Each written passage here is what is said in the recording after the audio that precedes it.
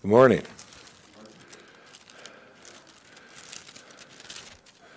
As we like reading here, right? We know the Bible to be the Word of God, written by men, but writing what God moved them and showed them to write. So we know it is all truth. So the words of our Lord and Savior. Amen. Book of Philippians, chapter 1, beginning in verse 3. I thank my God upon every remembrance of you, always in every prayer of mine for you all, making requests with joy, for your fellowship in the gospel from the first day until now, being confident of this very thing, that he which hath begun a good work in you will perform it until the day of Jesus Christ. Amen. Even as it is meet for me to think this of you all, because I have you in my heart, inasmuch as both in my bonds and in the defense and confirmation of the gospel, ye all are partakers of my grace. For God is my record, how greatly I long after you all in the bowels of Jesus Christ. And this I pray, that your love may abound yet more and more in knowledge and in all judgment, that you may approve things that are excellent, that you may be sincere and without offense till the day of Christ, being filled with the fruits of righteousness, which are by Jesus Christ, unto the glory and praise of God. But I would ye should understand, brethren, that the things which happened unto me have fallen out rather unto the furtherance of the gospel, so that my bonds in Christ are manifest in all the palace and in all other places. Let us pray. Father, pray that you be with the preacher this morning. Lead him and guide him, Lord, and may your word come forth clear and concise, and may all your people who hear it be built up. And Lord, may anyone who hears it that is not yet found, we pray that the word, the seed planted in their heart, you would use to open their eyes and soften their heart and reveal yourself to them. May you be glorified through the preaching and teaching of your word. In Jesus' mighty name, amen.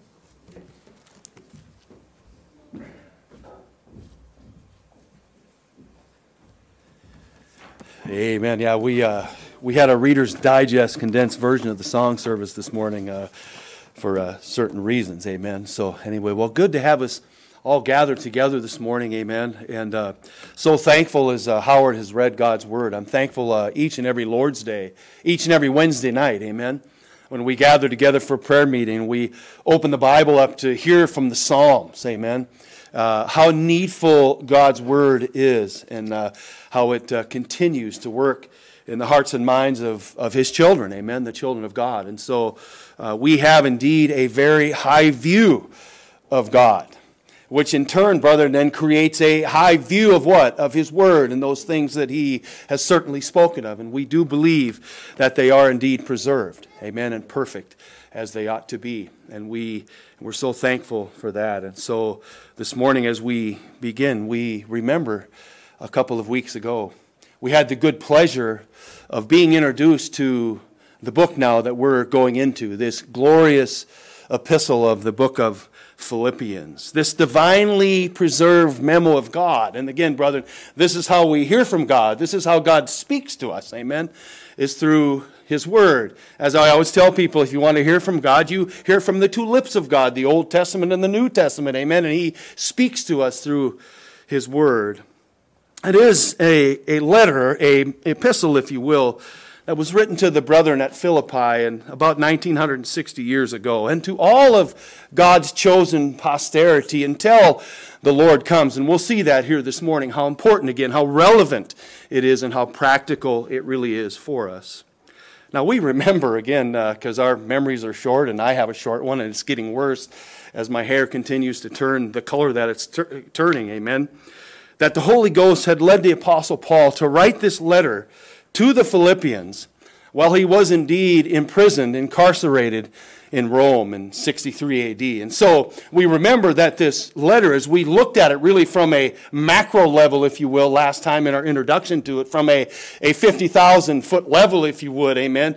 We remember there's some glorious themes throughout this book. And it's in Paul's incarceration, as he is chained there in Rome, that this book has it gets its memory, amen, and brings forth the truths of joy in that. So Paul's in prison, and God is using him there as he's in prison to write to the brethren. It's really quite an amazing thing when you consider that. So what we want to do this morning, brethren, is we, by the aid of the Holy Ghost, the Holy Spirit of God, is we want to come really down from a macro level that we looked at to a micro level. We'll get down just a little bit into the depths of what Paul was saying, amen, because one of the most important things as we consider this is that when it was written to people, again, who lived 1960 years ago, and it was relevant to them, amen. And so as Paul was writing this, how would they have understood it? And how is that relevant for me then? How is that relevant in our day today? And we all know that it is indeed this memo from God to us, his posterity in 2024. It's an amazing thing we're going to consider here this morning. Look there, if you would, chapter 1. Look at verses 3, 4, and 5. We'll kind of read these together, and we'll group them together and study them together. Philippians chapter 1, look at verse number 3. Look what Paul writes there. I thank my God upon every remembrance of you, always in every prayer of mine, for you always making requests with joy. There again is one of the main themes. Verse 5, for your fellowship in the gospel from the first day until now. Now again, as we look here, we begin, and Paul begins here in verse number 3 with a 9-verse prayer. Because verse 3 through verse 11, it is a prayer that Paul is praying for the Philippians. And so we look at this and we consider this, and we see that when Paul is writing this over and over and over again, he says here, he does this and writes this prayer concerning them with fond memories and great joy of them. Which again, when you think about a great brother who has been influential in your life, when you think about them, amen, when you think of the impact that they have had on you, it brings, and it should bring, great joy and fond memories, amen. And so this is what Paul is doing. He's thinking about the Philippians. As he's sitting there in the prison in Rome, and he's thinking, all he can do is he thinks about these memories of him. Every time he thinks about their Christ-like love for him. Every time he thinks about their sacrificial giving for the furtherance of the gospel, all he can say is this in verse number 7. It is meet. Look there, if you would, at verse number 7. He says there, for even it is meet for me to think this of you all, because I have you in my heart, as much as both in my bonds and the defense and confirmation of the gospel, you're all partakers of my grace. So again, Paul, when he thinks about them, when he thinks about these brothers, and again, immediately when I think of these things, when I think of a brother who's had an impact in my own spiritual life, amen, early on, Raleigh Hutton comes right to my mind. The preacher that God used. The preacher who focused on the Word of God, who taught me the Word of God when I was lost, and he just sat there and said, this is the power. This is where you go. And immediately you think of this man, Brother Howard, I know who yours would be, in jail. Amen. That man prayed that God would reveal himself to him. You think of these, and this is what Paul is doing when he thinks of the Philippians. He thinks and he says, it is proper for me, it is fitting for me to think of you in this way. And so this is exactly what Paul is doing as the Spirit of God is leading him there. He's filled with joy and thankfulness, he says, for their fellowship with him in the gospel. And again, brethren, as we know, we've studied enough of Paul. Amen. The Pauline letters, the Pauline epistles, the book of Acts, all these books that we've preached through. And it's always what? Gospel-centric. It's always the gospel. Paul's concern is always preaching the gospel and teaching the children of God how to live out after the gospel has impacted them. Amen. Live out their lives in such a holy way. Now, this fellowship. Now again, we know these words. These are not deep biblical words we don't know about. Fellowship really means koinonia. It is the unity of the Spirit that flows, brethren, listen, from one's common Christ-like beliefs, from one's common, if you will, Christ-like convictions and behaviors. When we are gathered together, there are fundamental things that we believe, and those beliefs have an impact on us. Amen? And so as we're with Christ, this fellowship, this koinonia, this is what it produces as we gather together, this like-mindedness. In fact, fellowship really forges among God's people a biblical orthodoxy, You know what a biblical orthodoxy, you know what orthodoxy is? Orthodoxy really means right thinking according to God's holy word. So in other words, when we are together, we have this orthodoxy together. We understand these fundamental truths of Scripture. This is what it produces amongst us. That is, the Spirit of God works in us through the Word of God. Amen. We come up with, again, this big word that we all learned in Bible college and all this stuff. Orthodoxy, right thinking according to the words of God Himself. That brings this unity amongst us in that. And it's very, very important. In fact, it really brings this unity, this orthodoxy, if you will, this straight thinking concerning how God is to be worshiped. You realize that we don't just show up here on Sunday morning and that God's worshiped any old way He wants to be, amen, or any old way that we think we should. What do? We turn to the Word of God. We look and we see how does the Scripture detail how God is to be worshiped. So, therefore, as we're gathered together, we are worshiping God in a way that is orthodox, one that is biblical, amen. Secondly, it brings to our minds in regard to His holy work and to His revealed will being done on the earth. And amen. This, again, is how important this is. When you consider what Paul is saying here, this fellowship, this koinonia, what it brings amongst the brothers and sisters, it brings these things together for keeping the unity within the body. Look at Philippians chapter 2, this idea of this fellowship in the gospel. Look at chapter 2 again. We won't have to leave the book of Philippians really to get an understanding and a proper biblical understanding of what this is. Look at Philippians chapter 2. Look at verse number 1. Paul writes to them, "If there be therefore any consolation in Christ, if any comfort of love, if any fellowship of the Spirit, if any bowels and mercies, fulfill ye my joy." There it is again. Fellowship, joy. These are the themes that keep coming up in this letter.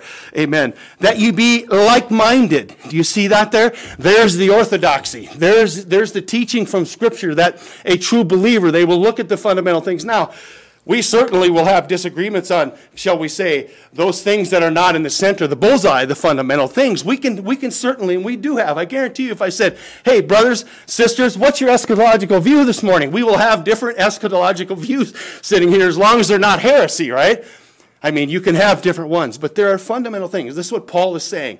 To have a like-minded within the koinonia, within the fellowship, it brings forth this orthodoxy concerning fundamental beliefs.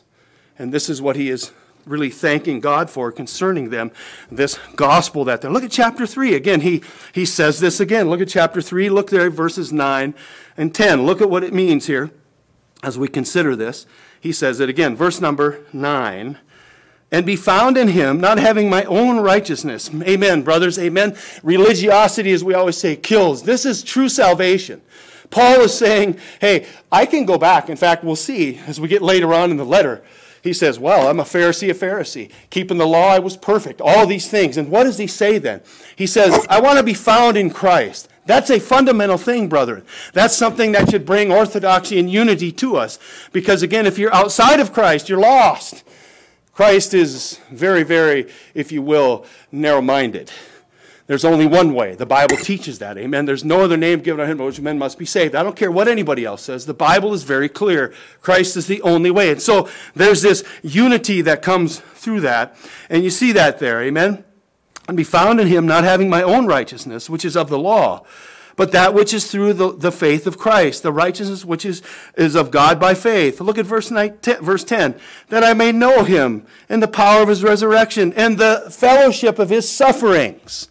There it is again. There's this koinonia, this thing that we are together with Him and Christ and the other Christians in Him, being made conformable to His death. Now look at there, chapter 4. Just go down just a little bit, verse number 1. Again, Paul is just flowing with this thankfulness to God for their fellowship in the gospel, their koinonia, their togetherness, amen, their partnership together in that. Look what he says there, verse number 1.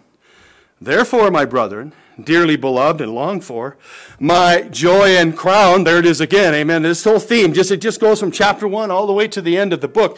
This great love that Christ-like love that he has. "So stand fast in the Lord, my dearly beloved."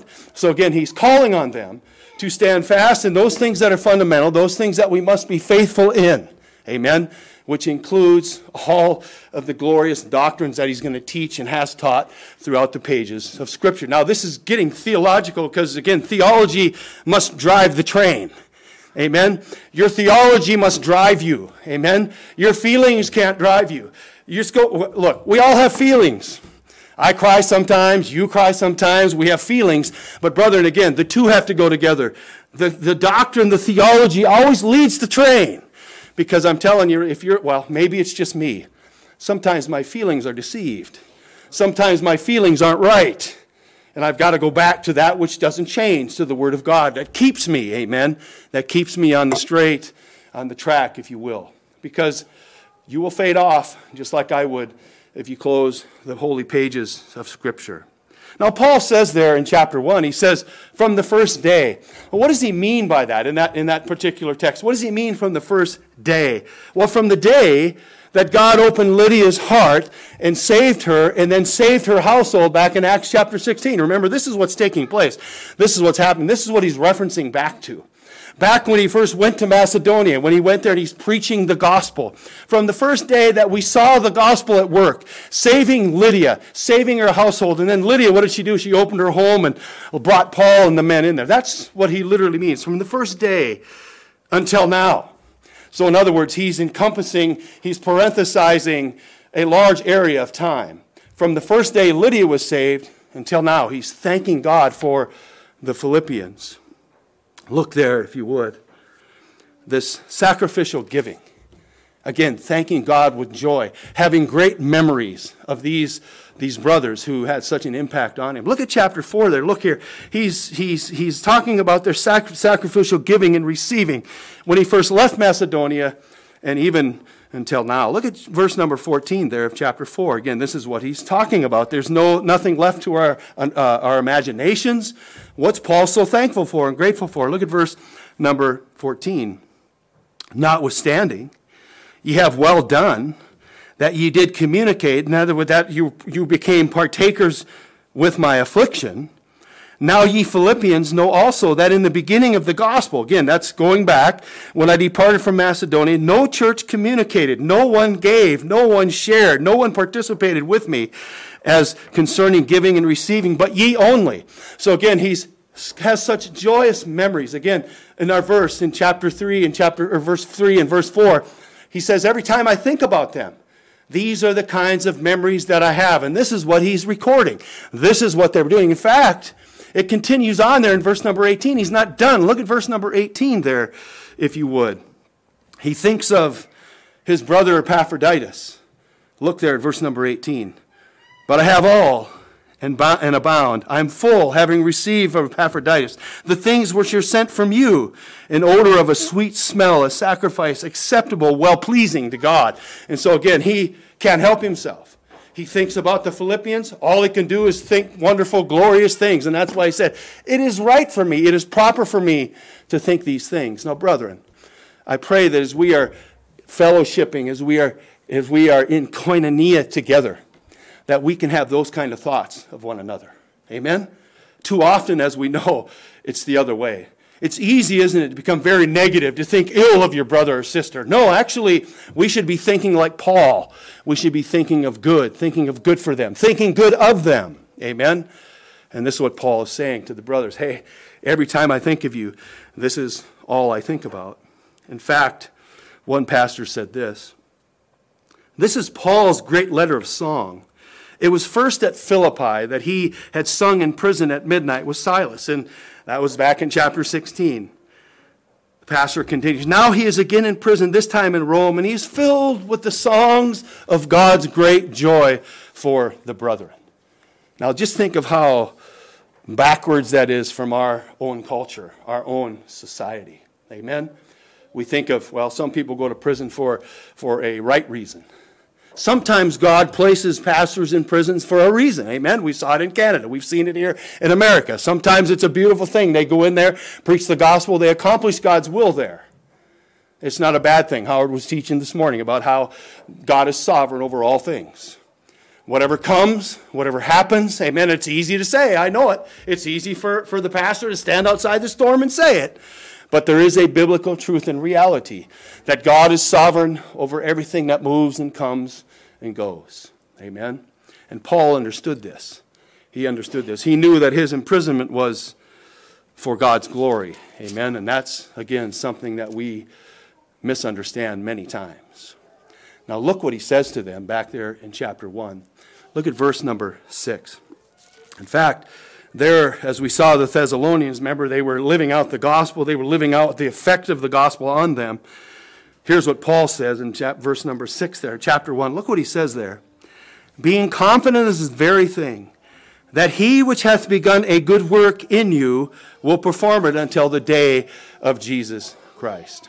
What an amazing statement that Paul makes concerning here. Paul knows full well. Paul knows full well. You know how Paul knows full well? When he writes this, when he said God is going to bring it to an end, that which he began, you know how he knows that? You remember the road to Damascus, don't you? You remember his encounter with Christ, don't you? You remember what he was doing, amen? He was going his own way, off to murder Christians, more and more of them, and jail more and more of them. And Christ came on the road to Damascus, knocked him to the ground, amen, and drew him onto himself and saved him there. This is how he can say, hey, God is the great initiator. God is the great initiator in one's salvation. He initiates it, he begins it, he starts it, he sees it through to the end, to the very end, and we're going to see that, amen. And so Paul is very confident. That word confident is a good thing. That good work is God's activities. Listen, brother, it is God's activities in saving the lost sheep. And he will indeed bring it to a completed end. Paul is confident of this. He says this, I've lived it myself, I've experienced it myself, and now I see it being lived out in the Philippians. I see the work there. He's confident of this very thing. He has, by God's grace, come, and that word confidence means to come to a settled conclusion. He has come to a settled conclusion that it is indeed God who initiates, God who starts, and God who finishes, and everything in between. He is what? The Alpha and the Omega. He's the beginning and the end. And Paul clearly understands. He says that to the brethren. Now, brethren, that should be a great comfort to us as Christians. You know, there are people who think you can lose your salvation. You understand this. There are people who think that you can lose your salvation, and the reason they think it is because they think they got their salvation. When God works, and he begins the work, he saves you, he seals you, he sanctifies you, he secures you. Amen. And this literally is what Paul is saying in the text. God initiates, he saves, he justifies. God then sanctifies, as we're going to see along here. And then finally, in the text, we're going to see how he secures to the very end. In fact, look at Philippians chapter 2, this idea here. Philippians chapter 2, and again, we're just laying out the depths of the ground here as we look at this. I want you to see this again. Probably one of the most misunderstood texts. Well, there's lots of them, but one of the most misunderstood texts in all of Scripture, especially when you are a religionist, especially when you think that your self-righteousness can somehow bring goodness from God, favor from God, grace from God. Look there, if you would. Look what Paul says. This idea of God beginning, God working through, and then bringing it to completion. Look there, if you would, at verse number 12. Look at here. Now again, if you don't have a proper understanding of salvation, you don't have a proper understanding of the working of God, you don't understand those things, you will come to the religionist conclusion that I can somehow work for my salvation. And I want you to pay careful attention to how Paul words this. Look at verse number 12. Philippians chapter 2. Look at verse number 12 there. Wherefore, my beloved, as you have always obeyed, not in my presence only, but now much more in my absence, work out your own salvation with fear and trembling. Verse 13, very important. For it is God which worketh in you both to will and to what? And to do. Do you see that? His good pleasure. Now, brethren, again, the good work that Paul is talking about in chapter 1 is the saving work of God. The one who initiates it, the one who imputes the righteousness of Christ, the one Christ who took their place for the substitutionary death. Amen? This is what he's saying. But what he's not saying, brethren, if we notice the text immediately, amen, he's not saying, and he doesn't hint by any stretch of the imagination or imply in any way that one can somehow work for or earn their salvation. He says to work it out, not work for. There's a big difference, brethren. Work it out and work for are two completely different things. He does not say it, would never hint of it. Can you imagine if Paul says here that one can work for their salvation? How many contradictions over and over and over again in Scripture you would have? What do we always say? What you do is you find clear passages of Scripture. Okay? Clear passages of Scripture which will define the ones that aren't quite so clear. Because you cannot have a contradiction. There are no contradictions in Scripture, amen? And certainly in salvation, it is, again, as we say, of God alone. And so you look at passages of Scripture that are clear. Now, let me just bring up a subject, amen? The subject of baptism, per se, amen? Now, many of you remember our beloved brothers, John MacArthur and R.C. Sproul. Many of you know who they are. And you remember they had a great debate on baptism. I don't know if you've watched it. I would highly encourage you. Now, R.C. Sproul was a man of great wisdom. God used him in a great and mighty way. However, when he debated John MacArthur on baptism, he openly, John MacArthur, R.C. opened the whole thing up, and he said, now I want to just tell everybody that, Brother John's going to come, and he's going to have all kinds of verses to support his view. Well, I don't have any. He literally said that, brother. And again, I get it. There's inferences and implications and that kind of a thing, inferences that you can draw. But you don't build a doctrine on something where there's inference or not clarity. You draw it on clarity. And so you look in the book of Acts, and every single time someone was baptized, it was always after they believed. Every single time they trusted in Christ. That's what saves. Dumping water on someone doesn't save them. Believing in Christ saves them. And then they follow through. Like I can't see it, but we got a big baptistry back there that we walk down in there together, and we baptize them in the name of the Father, the Son, and the Holy Ghost. It's a picture, a type of their death, burial, and resurrection. But it does not save. It is faith. And so if you think here that Paul is by any stretch saying that you can work for and not work out, you have a huge problem. You have a huge misunderstanding when it comes to this idea. In fact, you can't read verse 12 without verse 13. That's why I read them together. Look there if you will. Now, Howard was discussing this morning in Bible study. Highly recommend you come to Bible study. He was talking about the sovereignty of God, amen, and man's responsibility, and how they run on a track.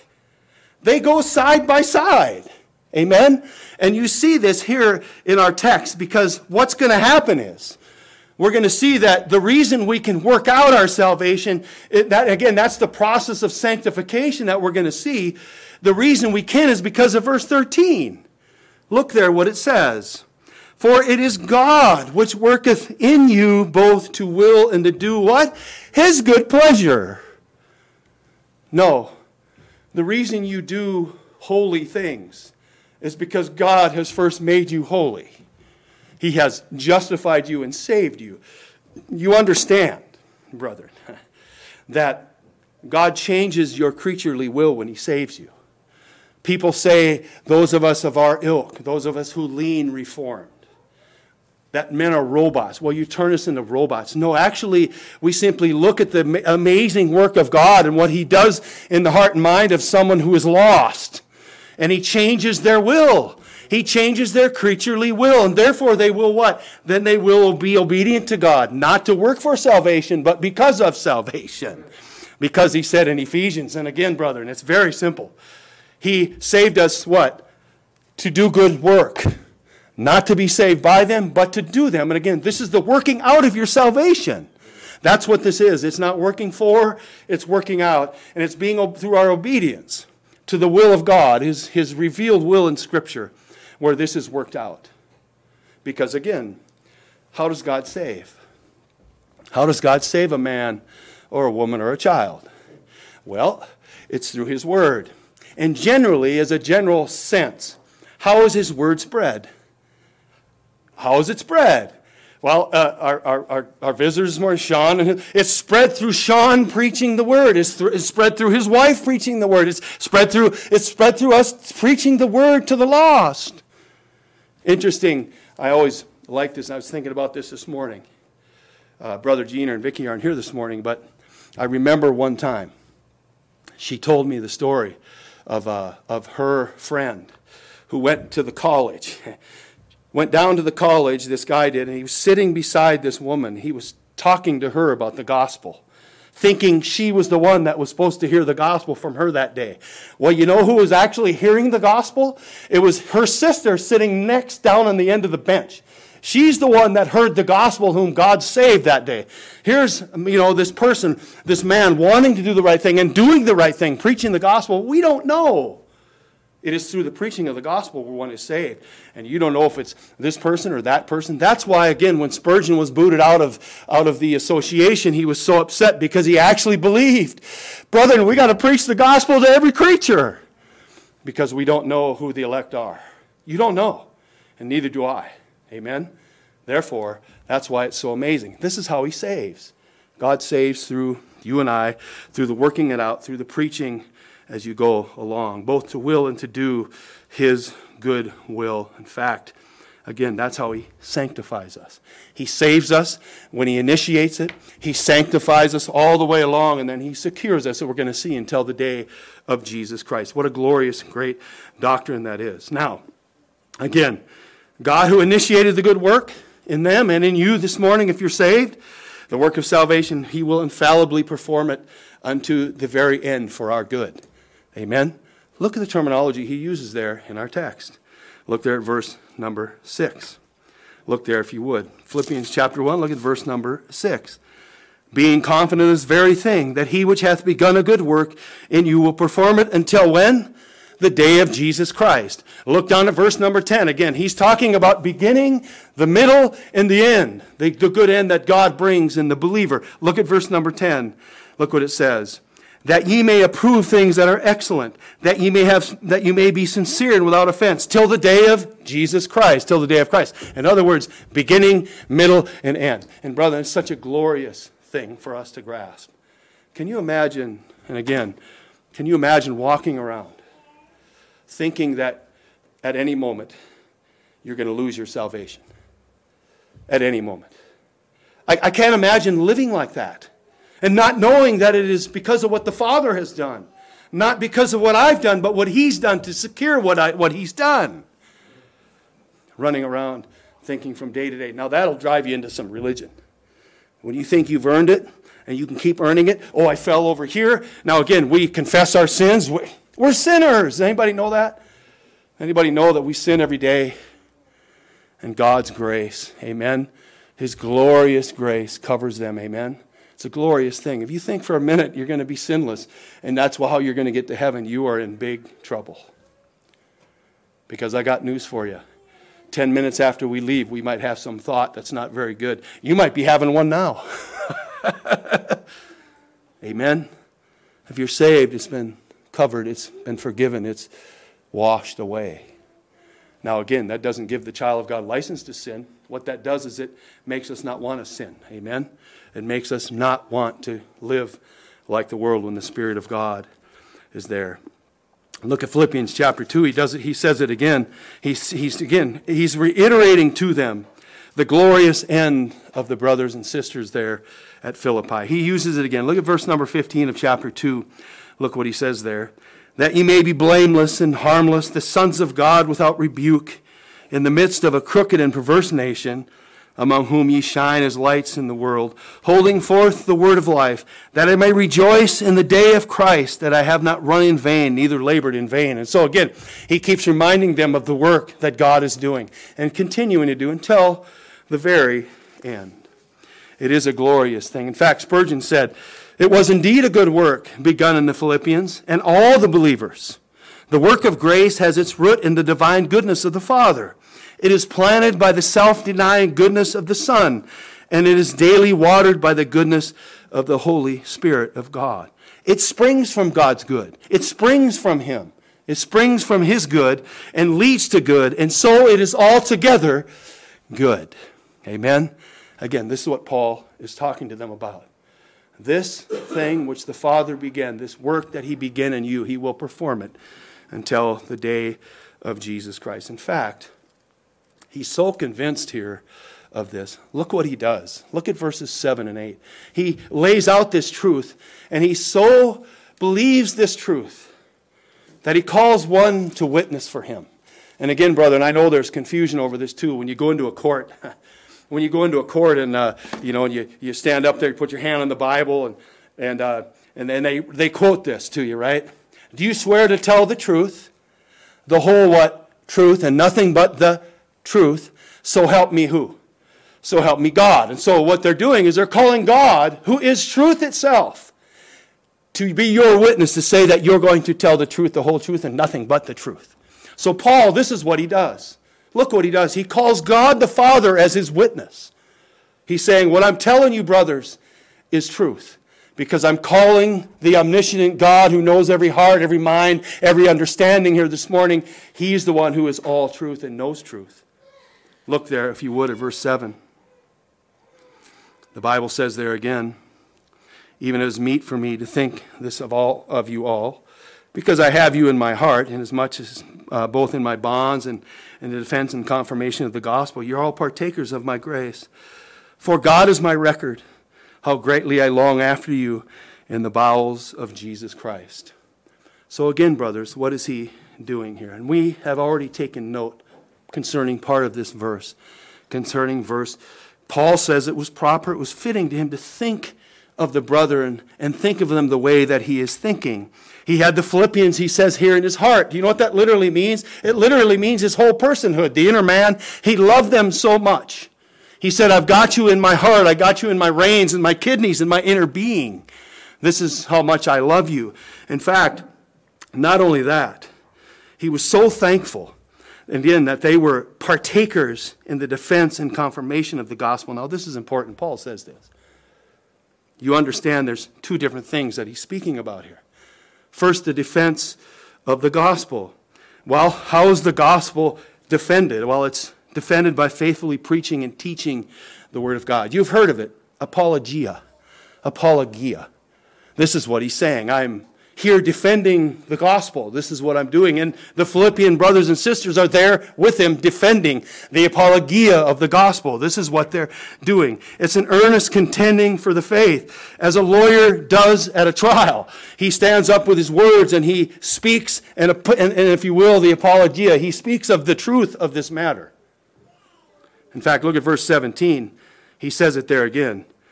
But the other of love, knowing that I am set for the apologia, the defense of the gospel. That's first of all. That's really the positive and the negative at work. Amen. Again, just as a trial lawyer. And then he says, I'm here not only to defend it, but I'm here to confirm it. What does that confirming do? It means to authenticate it.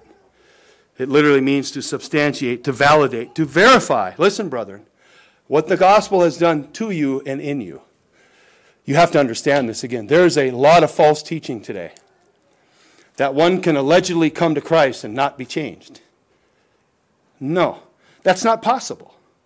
If you come to Christ, you think you've come to Christ and you haven't been made new and you haven't been changed and there's no repentance, you did not come to the Christ of the Bible. Paul is saying here that it is through the confirmation of what the gospel has done in us and to us that people see this change. And what does that do, brother? It brings what? Glory to God. Think of this for a moment. Think of how the Bible describes us. And again, when you consider what the Bible really says, and again, not what men think or what men say they think it says.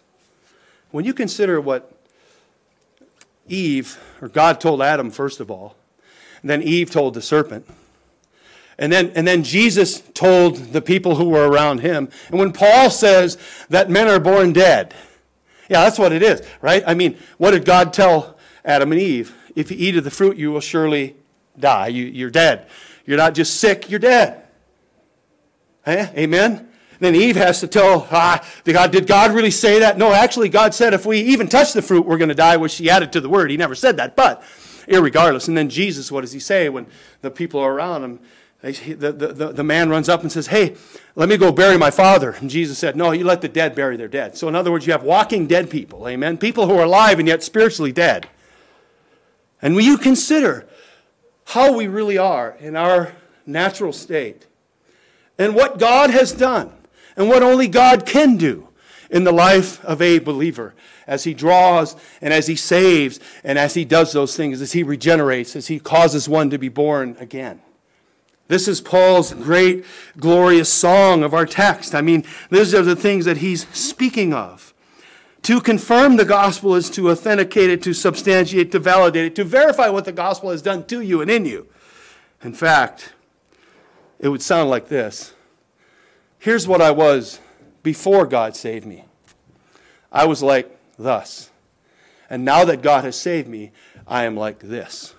There is a sharp contrast. Amen. And we know this. And this is what Paul is saying. Listen, brethren, there's not much worse. And again, in a general sense, I know that we're all hypocrites in some way or another. But you want to know one of the great charges against the church today?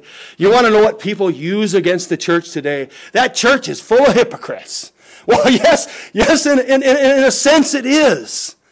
But in another sense, we don't run around trying to be hypocrites. Amen? We understand we're sinners. Now, some people are hypocrites. Paul is saying when we are defending the gospel, we must what? Confirm it by our lives, how we live. That it has indeed impacted us, that we haven't walked away believing we've trusted in Christ, and we have not, because we're the same as when we came. It cannot be, brethren. It cannot be. This is the idea of defending the apologia of it and then confirming it by us living out the work of the Spirit of God in us. We defend the gospel with our lips. We confirm it with our lives. Amen? This is exactly what Paul is teaching them and talking about that. In fact, he brings to our mind, verse 11. Look there, the true child of God. This is what happens, brethren. Look at verse number 11, if you will. Look what he says. Being filled with the fruits of what? Righteousness, which are by Jesus Christ unto the glory and praise of God. Again, this is what the world sees.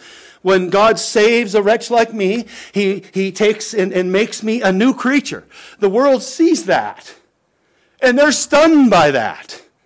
That Mike was like this, and I still remember the day the Lord saved me, and the friend I ran around with, we were you just go down the list of things. And the Lord saved me, and I remember he came to me and he goes, "What happened to you? What happened, Mike?" Well, the Lord saved me. He changed me, and the guy just could not believe what happened. And again, I'm just using myself as an example. That's what the world sees. And I invited him to Bible study. He said, no, that's all right. I'm not going to church. I only go to church for two reasons: weddings and funerals. And his brother died just not too long after that. But this is what you see. This is what Paul is saying. It's not possible. When we defend the gospel, we must not be hypocrites while we're doing it. Amen? I mean, I like that, right? Anybody here work with hypocrites at work? Yeah, I do, because I'm there too. Amen? At times I see that. Amen? We don't quit going to work, do we? Because there's hypocrites there? Does one then stop going to church or stop coming to the fellowship because there's hypocrites here? Because in a sense we all are. Paul is just saying, be careful, brethren. Don't live that kind of lifestyle. Now, he says there's this fruits of righteousness in the text. Literally, the Bible, what it literally means there is the results from being justified, that kind of fruit. The Lord Jesus Christ's meritorious, soul-saving work alone, which then brings glory and praise to God. This is the glorious thing that Paul is speaking. I want you to see this, just a couple of texts. I want you to see what Jesus himself says. And again, this is how we measure ourselves, brethren. You don't measure it by my life or by anything like that. You look at your own life and you look at Scripture and you say, is my saved life, do I see it in the pages of Scripture? Well, I pray you do, but I want you to see what Jesus said. Look at John chapter 15. And I want you to see, again, what I would call, and what really this portion of Scripture we could call, is the progression of fruit. That is the righteousness that comes because of the work of Christ in you. Look there, if you would, at chapter 15. Look at verse number 1. Jesus says this. And I want you to notice the progression of the fruit. Look at verse number 1. I am the true vine, and my Father is the husbandman. Every branch in me that beareth not fruit. So in other words, he begins, there's no fruit. What does he do? he taketh away. And every branch that beareth fruit, well, here we go, there's no fruit, now there's fruit. Look what he says. He purgeth it that it may bring forth more fruit. So we got no fruit, some fruit, now we got more fruit. So again, this is a progression of the righteousness of Christ and the Spirit of God working in you, the fruits of the Spirit, love, joy, peace, patience, kindness, all of these things. And as we go along, it should be progressing. Look as he continues there. So we go from no fruit to some fruit and then more fruit. And we look there, if you would, verse number 3. Now you're clean through the word which I have spoken unto you. Abide in me, and I in you, and as the branch cannot bear fruit of itself, except it abide in the vine, no more can ye, except ye abide in me. I am the vine, ye are the branches. He that abideth in me, and I in him, the same bringeth forth what? Now it's much fruit. So we go from no fruit to some fruit to more fruit to much fruit. What does that do then, brethren? As Jesus is sitting here teaching his disciples, what happens when God saves a lost sinner and they are producing these righteous fruits? Look what he says in verse 8. No fruit, some fruit, more fruit, much fruit. What does that do then? Look at verse number 8. Here it is my Father glorified. There you go. Amen. That ye bear much fruit, so ye shall be my disciples. So again, we see this constant growing in the Lord. Amen. This is an ongoing, nonstop thing. And again, if you look at Ephesians, we don't have time to go there. Chapter 1, verses 4 through 6, verse 12 and verse 14, he talks about God before the time began. He saved us. And then it was for what? To the praise of his glory, to the praise of his glory, to the praise of his glory. That's why he does it. Amen. He doesn't. Okay, I know the evangelical world likes to say this stuff. He needs you and I. God did not need you and I. God was perfectly holy and good in himself in the Trinity of God. When was the last time God the Father needed anything when he had Jesus Christ and the Spirit of God living perfectly in perfect harmony in eternity? He made you and I, and we fell, we became sinners, so that he could save you and I, that he might be glorified in all the earth. That's why he made you and I. Isn't it a stunning thing to consider? And when you think about the depth of that, what God has done, and what he continues to do, and he will throughout, as we see here, his posterity clear on into the very time of eternity. Now, again, brethren, look back there at Philippians chapter 1. Look at verse number 8. Look there, if you would. Philippians chapter 1. Look at verse number 8. You're thinking, is he going to get done? I will. Look at verse 8. He says all of this, and he says, for God is my record. You know, there's nothing more serious, brethren. And again, when you go into a courtroom, you're calling God as your witness. I swear to tell the truth, the whole truth, and nothing but the truth, so help me God. In fact, they're removing that now, but I watch a lot of court. I like true crime, you know what I mean? I like that. So you see that a lot. But what you consider is what they're actually saying. They're saying that when you come in, that you're going to be truthful because you're calling on the one who is truth. God himself who is truth. God who cannot lie. Think of that for a moment. This is what Paul does. He calls him as his witness. Look there, verse number 8. For God is my record, how greatly I long after you all in the bowels of Jesus Christ. Paul here expresses the depth of his affection for the brethren at Philippi. He describes it here for us as the affection of Christ, their Savior who loved them and died for them. This is what he's saying. He calls upon God the Father to bear witness to this truth, to the truthfulness of what he said. Again, he calls on omniscient God, the Father, the Lord who himself is truth. Look, it isn't that God is truthful. Do you understand this? He is truth. Do you understand that? That's his nature. His nature is to be truthful. He cannot lie, the Bible says. God cannot lie because it's not in his nature. You know who lies? Well, the father of lies. The one who tricks people, amen? The one who keeps them in the dark. The one who likes to keep the old cover over the eyes so they can't see the gospel until the power of Christ comes. He's a liar and a murderer, and he has been from the beginning. When you understand that, you begin to consider, well, again, what the Father has done. The goodness of God in all of this. As he says that what the Father has done concerning these brethren. He calls upon omniscient God, the one who cannot lie. In fact, there are many times in Scripture, and again, brethren, I think, Brother Howard, we talked about this a couple weeks ago. the misunderstanding of what this means. When you go in and you swear, you better tell the truth. You tell the truth, no matter what. Especially when you bring God's name, God as a witness into it. And Paul did that on several occasions. Not once, not twice, not 3 times, not 4 times, 5 times in Scripture we see where Paul says, hey, what I'm telling you is true. In fact, I know it's true because I'm calling God as my witness. Now, brethren, when you do that, you better be telling the truth, amen, because he who is truth knows all truth. And he knows if you're telling the truth. And so Paul again calls God as his witness. In fact, he does it in Romans chapter 1, 2 Corinthians chapter 1, and look at Galatians chapter 1. I just want you to see this. Look what he does here. We all know the trouble that the church in Galatia was having concerning the gospel. You know those fundamental things that we talk about, that we've been talking about, where there should be orthodoxy and we should all understand that Jesus Christ, the gospel of Christ, is the only true gospel. Well, the church at Galatia couldn't help itself. It had to go ahead and put up with some other things that weren't the gospel, or they were bringing and adding things to the gospel, circumcision, little things like that, adding to the gospel. Look what Paul says here, though. Chapter 1, look at verse 19.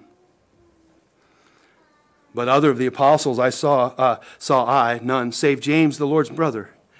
Now the things which I write unto you, behold, before who? God, I lie not.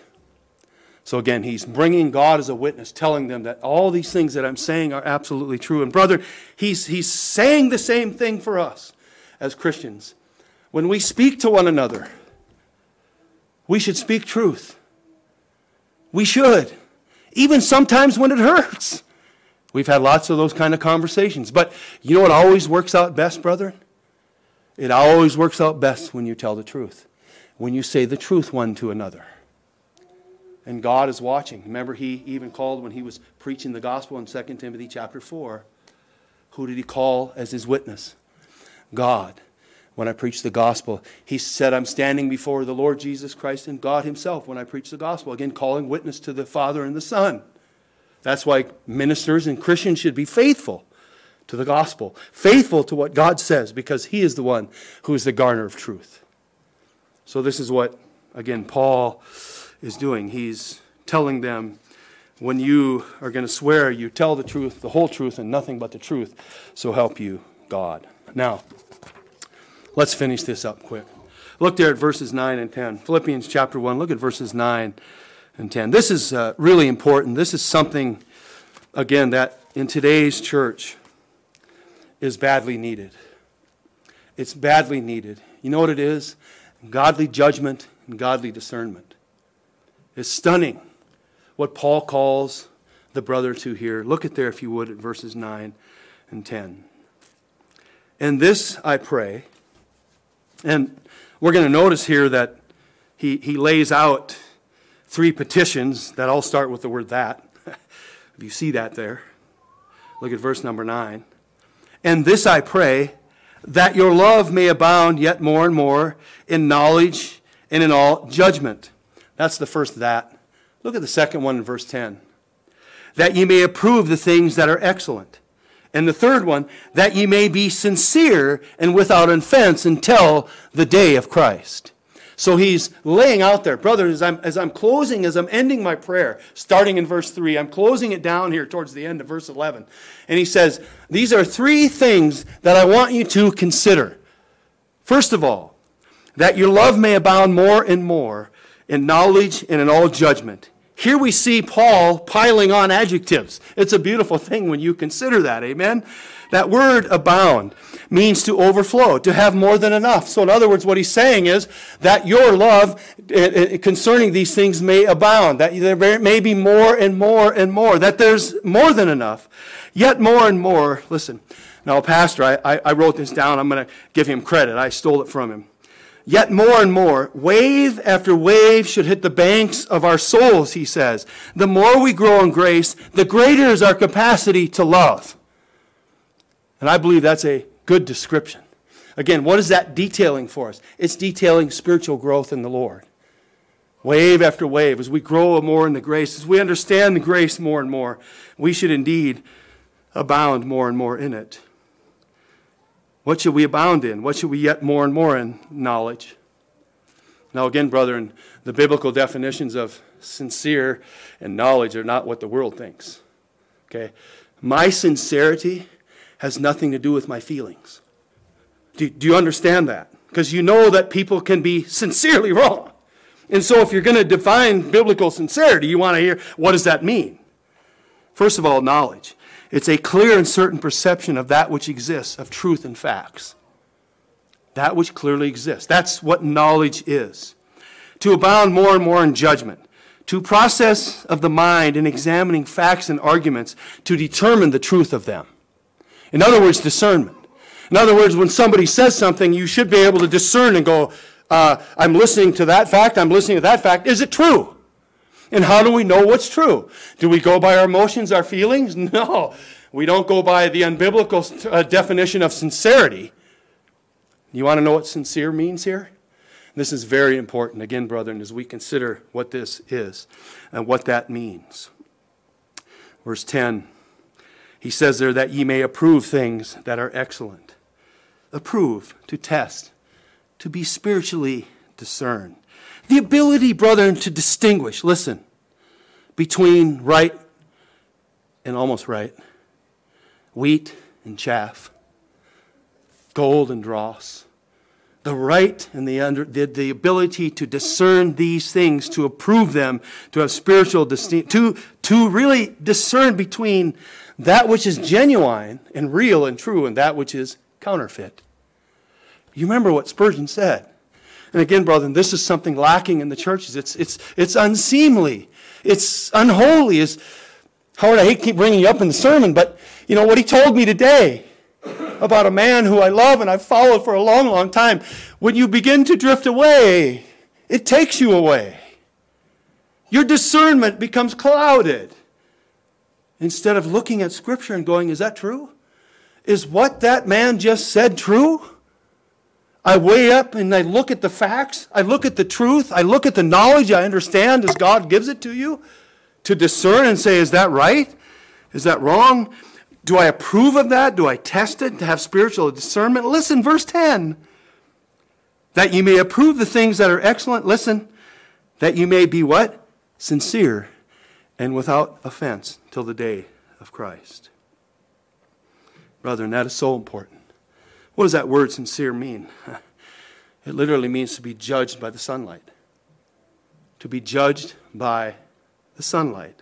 To judge by holding up to the sunlight. And Paul, of course, now again, brethren, you remember this was written to them 1960 years ago. And what would happen is shysters, shucksters, you know, we've all seen them, door-to-door salesmen, you know, they got a bad name. They would come to the square and they would sell their pottery. And they would tell the people who were buying the pottery, yes, this thing is pure. There's no cracks. There's nothing in it. See, you can look.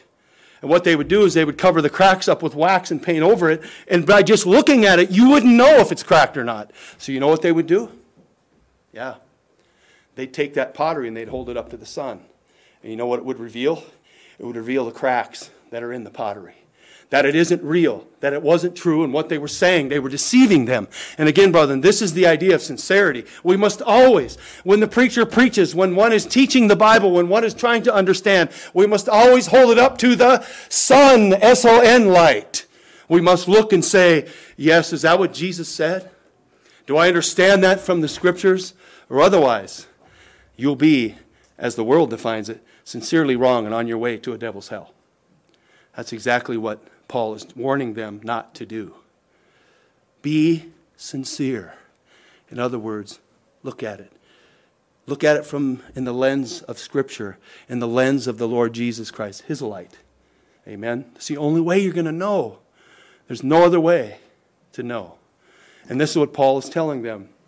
You know, judge right. Remember, we're not supposed to judge anybody. Well, yeah, we are actually. Yes, we are. We're to judge rightly. I mean, I can take you to Scripture. We're out of time, but go look it up sometime. We're never told not to judge. We judge everything. You judge whether you were going to get up this morning and come to the fellowship. You made a judgment call. And when you look at someone and their lifestyle and those sorts of things, you are allowed to make as the Bible says, a righteous judgment concerning that. You should make a righteous judgment concerning your own life, your own self, in light of what? The Lord Jesus Christ, His light, His sunlight. Amen? It's amazing what Paul said. Just so practical and really so needful for us. And of course, as we finish up, he uses that phrase, without offense. And that phrase there literally means not leading into sin, not falling into a trap. Literally, if you look it up, not to fall in a trap. And you know what that means? It means don't live your life in such a way that the world can look at you and go, look at that guy there. He claims to be a Christian, but look at his life. You've fallen into a trap. It's like a stick, right? Plodding along, and you stick your foot in the trap. Paul is saying, don't do that. Don't do it. Be of sincerity, biblically, and without offense. To be sincere speaks of your inner righteousness that God gives you. And that without offense speaks of our outer righteousness that the world can see. Again, there has to be the two together. They run together. Again, we're sinners, I understand that. And we do fall. But that shouldn't be a constant lifestyle of ours. It shouldn't be there. Let me close with this. Every genuine follower of the Lord Jesus Christ should have His glory in view. Is what I'm doing, is how I'm living, is it bringing glory to God? Amen. Again, that's those two working together. God beginning the work, God sanctifying us through the work, and bringing us all the way until the end, till the day of Jesus Christ. And in between that, as His sovereignty goes along, and our responsibility goes alongside of it, that's a glorious thing for us to consider. Because you know, people, brothers, when you consider this, following Christ is not something that should bore us. It's not something, if you have the Spirit of God in you, you should be thankful. You should be wanting to. It should be a desire. That's, again, the change in our natures. What we loved, we hate now. What we hated, we now love. We should love by the Spirit of God to follow Him. Isn't that what He said? Take up your cross, deny yourself, and what? Follow me. There's a whole lot there in those three statements that He made. The cross is a picture of death. In other words, what He's saying is you kill your old man. You kill yourself by the power of the Spirit. You put Him on the cross. You deny yourself, and then you come and follow me, which is a desire of the child of God. Do you have a desire to follow Him this morning? Well, this afternoon now? Is there a desire for the things of God? That's how you know. That's what you look at. Not your own desires, but the things God speaks of. Do you desire to love Him and to follow Him and to want to be with His people? Yeah, us sinners that are fallible and we have all these issues, but we have issues all together, don't we? Yeah. That's where growing in love comes in more and more as we get to know one another and love one another. That's true biblical love. When you can look at my faults and I look at yours and you go, that's all right, brother. I know the Lord's working on you and He's working on me too. The Father works in us and on us all the way to the end, which is really quite a glorious thing. Let's pray together this morning. Father, as we consider the text we've heard this morning, and we see those things that you had inspired Paul, and now you've preserved for us 1960 years later to have. And we see the theology that is always in the forefront of Paul's mind. And he laid that out for us early on because that's how he preaches. If you look in all of his letters, the pattern is, here's what the Lord, this is the theology, this is how we should think concerning something. Because when we think that way and we believe that concerning theology, then it affects, as we've seen in the end here, our lives, how we should live. And Father, we again thank you for how practical that is. And we ask, Lord, that you would apply the words that we've heard this morning And not the gibberish from the preacher, but the words of God that I have read out loud. That those words are the power. That they would indeed be taken by the Spirit of God and placed down in that secret place. The place that I can't see and men can't see. The inner man, the inner person, the heart. May it be planted deep down in there, that it might indeed bring forth the fruits of righteousness in us. We know that we are a work, if you will, in progress.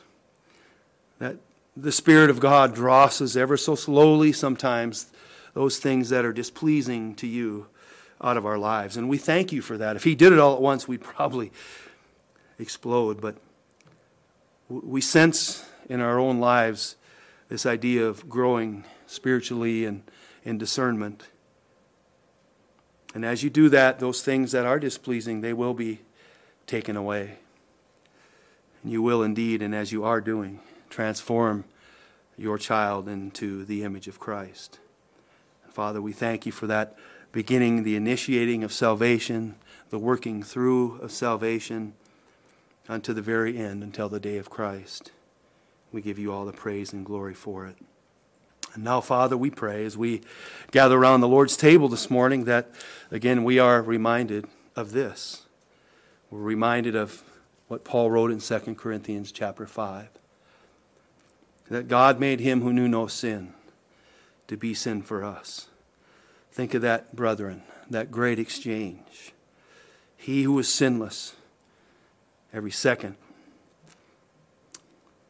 every minute, every hour, every day, every week, every month, every year. Perfect and holy, sinless. Bore our sin that we might be made, as Paul wrote, the righteousness of God in Christ. Thank you, Father, and we praise your name for it. We give you glory for it, as Paul said. This is what brings you glory. So we do that. We glorify your name. And we pray these things in Jesus' name. And all God's people said, amen. Amen.